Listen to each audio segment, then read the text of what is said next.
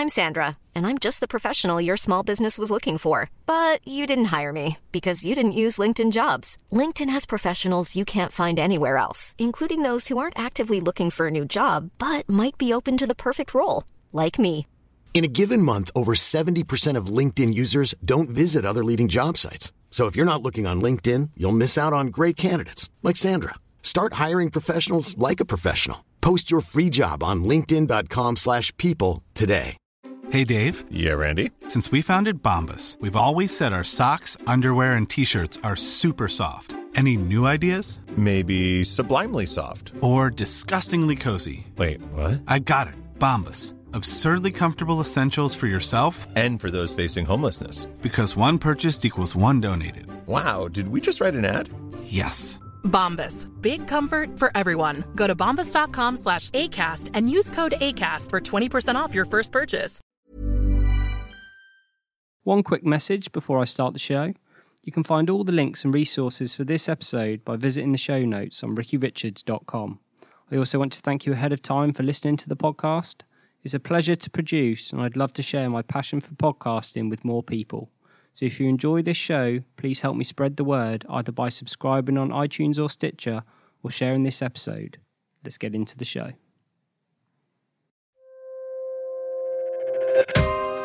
Welcome to Ricky Richards Represents, the show where I talk tips for success with leading figures of creativity and innovation.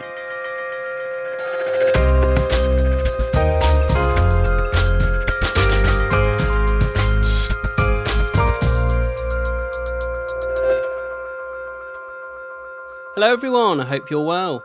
I thought I'd try something a little different and create a podcast based on a lovely quote that I read recently in Tim Ferriss's new book called Tools of Titans.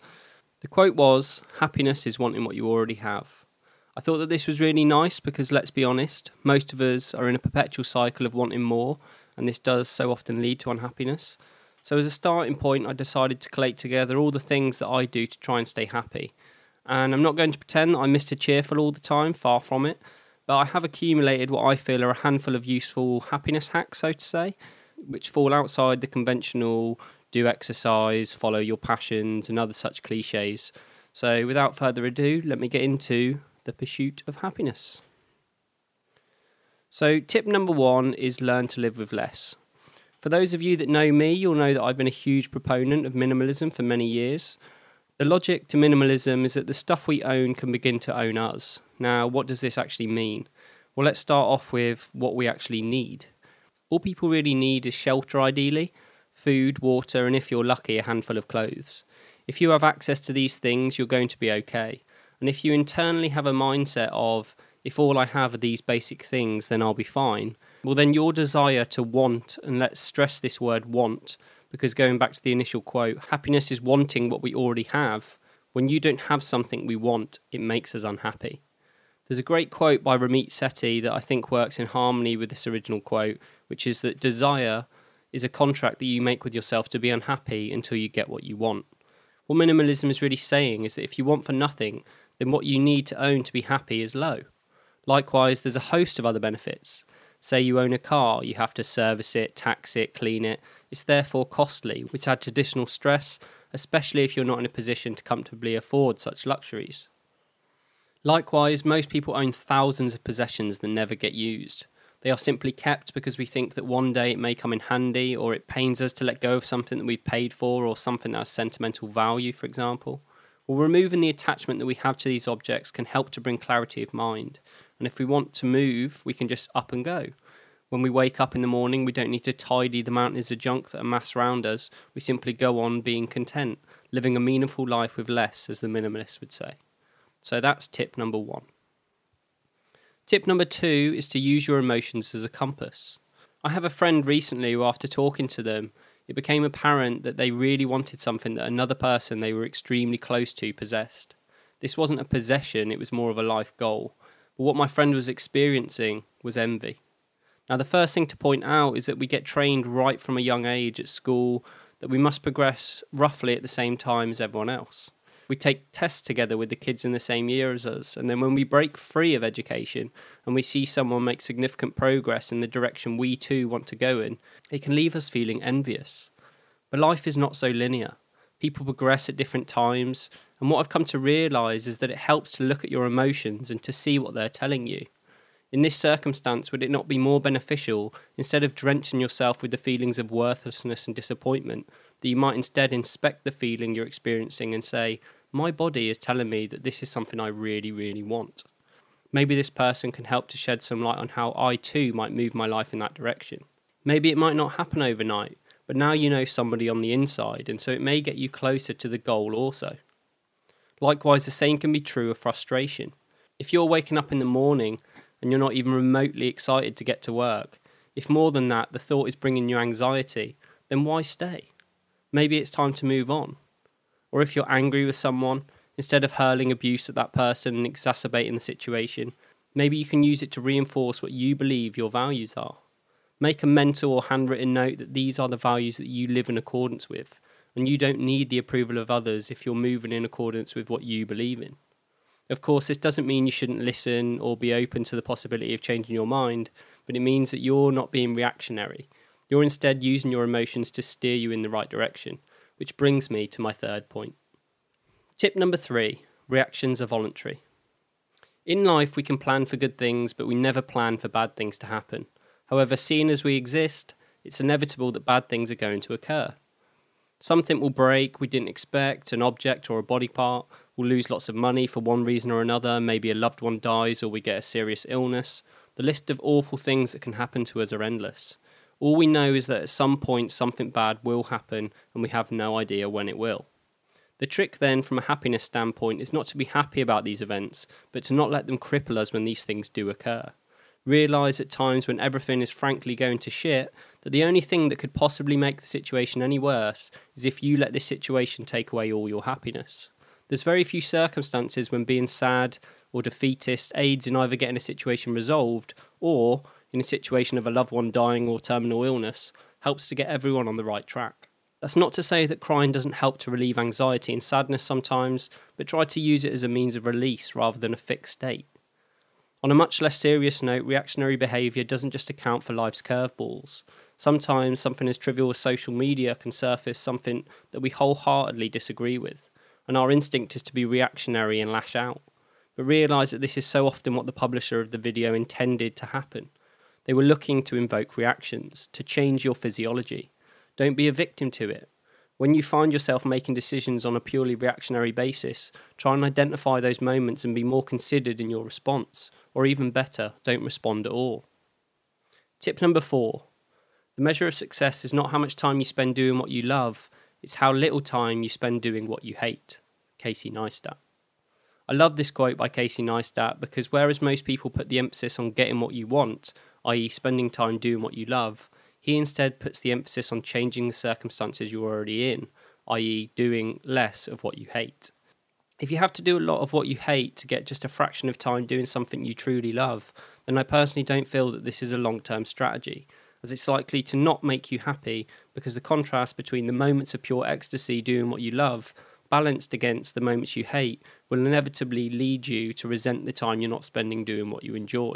Whereas, if you can identify times when you just generally aren't enjoying yourself at all, say it's the 60 minutes a week you spend cleaning your house, for example, well then you could trade those 60 minutes of time you hate for a £10 cleaner, and you're likely to significantly increase the quality of your life and ultimately increase happiness. If you can get yourself to a base level of never hating anything, then the fluctuations between pure joy and just a base level of happiness is much less turbulent, and this will ultimately make you more happier overall. Tip number 5. Be comfortable with failure. I, like many of you, have grown up in a world where stories of success are much more likely to be shared than stories of failure. The reason for this is because failure is much, much more common. Many people will be familiar with the Pareto principle or the 80-20 rule, the 20% of your efforts that will normally account for 80% of your overall results. Well, that is true of an individual. But when it comes to industries, it appears that over 90% of success, i.e. sales, financial returns, notoriety and the like, come from roughly 1% of the market. So what does this mean? It means that you can almost never anticipate success. That great book you're writing, film script, new track, whatever it may be, I hope you're doing it because you intrinsically love doing it. Because unless you've got millions of pounds or bucket ton of influence already, to force cultural significance onto your project, it's very, very unlikely to take off naturally. To not sound so negative, it does occasionally happen, and these are the stories that we tend to hear about, which makes us feel much more likely that it's going to happen to us. I've got nothing against self-belief. Believe me, every time I release something, I tell myself that this is going to be the thing that catches the public's attention. I'm happy in my own self-delusion, but when it doesn't happen, I'm not crushed. I fight to live another day, because I know that I'm great, the world just doesn't know it yet. Of course, I'm joking. More realistically, I'm just one of many people doing great things, and nothing I've made has significantly caught the zeitgeist as yet, and may never, but I'm okay with that, and I'm going to keep producing because it's what I love to do. Tip number 6, embrace your insignificance. One day when you get a spare hour in your busy schedule, allow yourself to fall into a YouTube hole, searching for information about space, and discover that you are just a tiny speck in what is an ever-evolving ecosystem.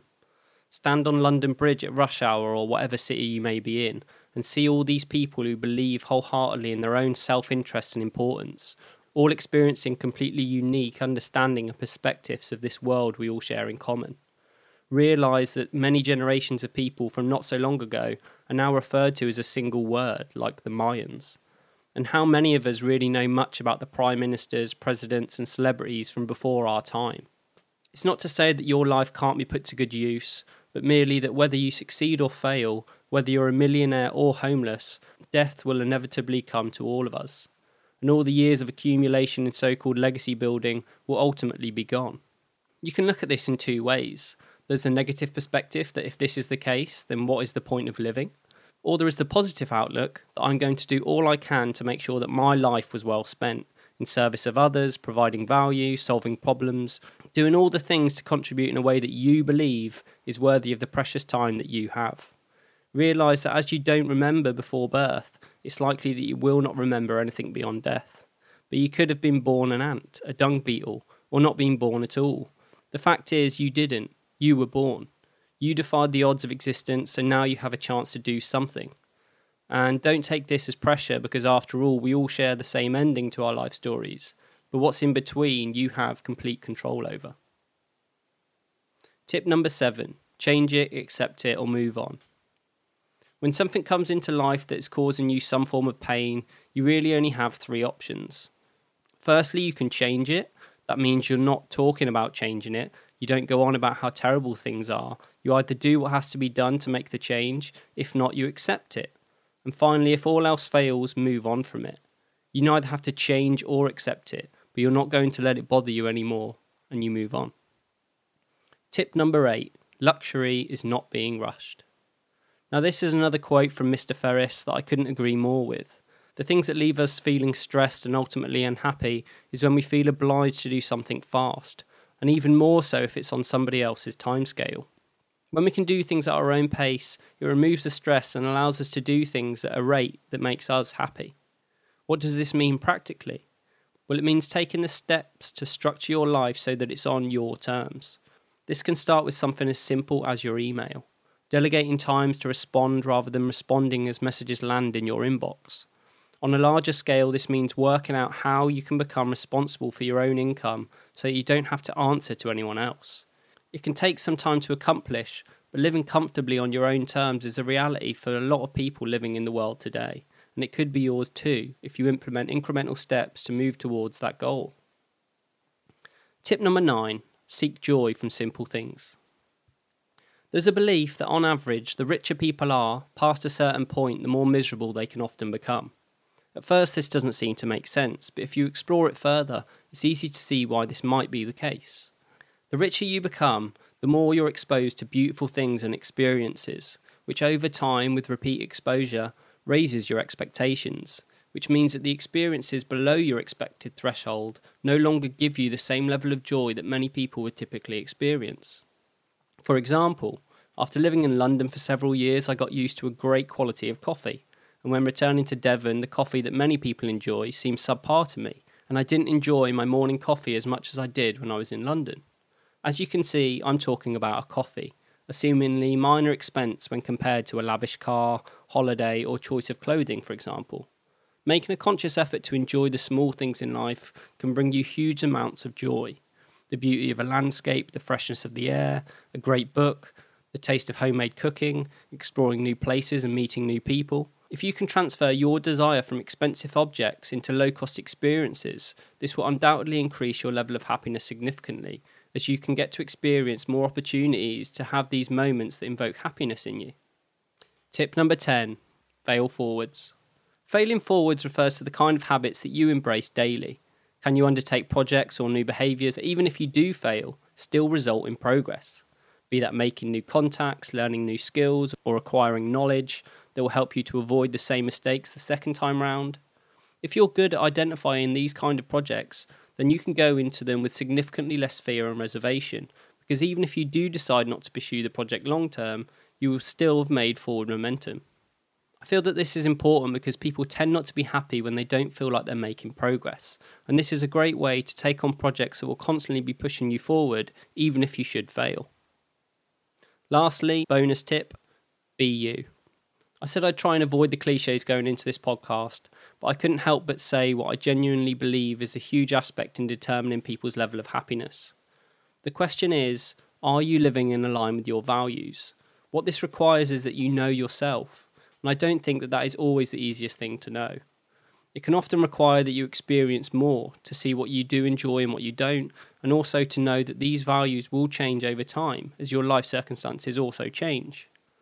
Nevertheless, living outside your values is always going to make you feel unhappy.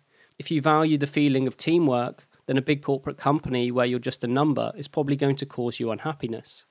However, if you like the competitive environment, maybe a big company with larger rewards is right for you. Likewise, if you like to keep things simple and aspire to live in a small house in the country, but your partner is materialistic, wants 5 kids and a high-rise apartment, it's probably not going to work out in the long run, because your core values don't align. Knowing what your values are not only helps you to live by them, but it also helps you to identify the kinds of people who also possess the same kinds of values, and spend your time around people who don't clash with you day to day. If you spend time with people you like, chances are you're more likely to be happy because of it. To sum up, I believe that happiness is ultimately a decision that we make, and being unhappy is not a thing that happens to us. We decide that also. There are likely people that have all that you desire who are happy, and there are equally many others who are probably not. Happiness is not intrinsically linked to a level of achievement. It fluctuates and is never constant. But if I had to pick 2 things that have made the biggest difference for me personally, it would have to be my appreciation for simplicity. For me to not need to possess things and to not link my self-worth to the things I own or achieve. Of course, I would not turn down high levels of success, but I feel no animosity should I never be fortunate enough to attain it. Secondly, the other thing that has made a difference in my life is self-awareness. Becoming very clear in my mind what I believe is my core values, what I enjoy, what I like to do with my time, as well as what I don't, the kinds of people that I like to spend time with, the things that excite me and the things that I'm just content in doing, as well as the things that I would do anything to avoid. By becoming clear about this, I'm able to steer my life in the direction that suits me, and I no longer become susceptible to the beliefs that others have of me, because I have my own agenda, and no doubt you can have your own agenda too. I hope everyone that listens to this can walk away with at least one tip to try and improve their own life. If you enjoyed this episode, please consider sharing it with someone who you believe could do with the help. Hopefully this can provide some suggestions to the people who need it most. Finally, thank you for listening to the show, and until next time, bye for now. Thank you for listening to another episode of the podcast. If you enjoyed the show, please don't forget to subscribe and share. As a final parting word from me, I'd like to invite you all to an ongoing project called the Move Me mailing list. The Move Me mailing list includes links to all the interesting things I've uncovered that month, as well as resources I've discovered and insights that I believe will move you forward. So join the 1,000+ early adopters who've joined the list already and see what all the fuss is about.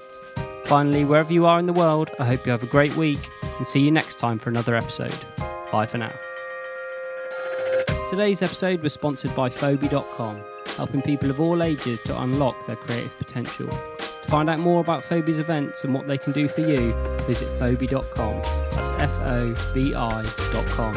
Phoebe, full of bright ideas.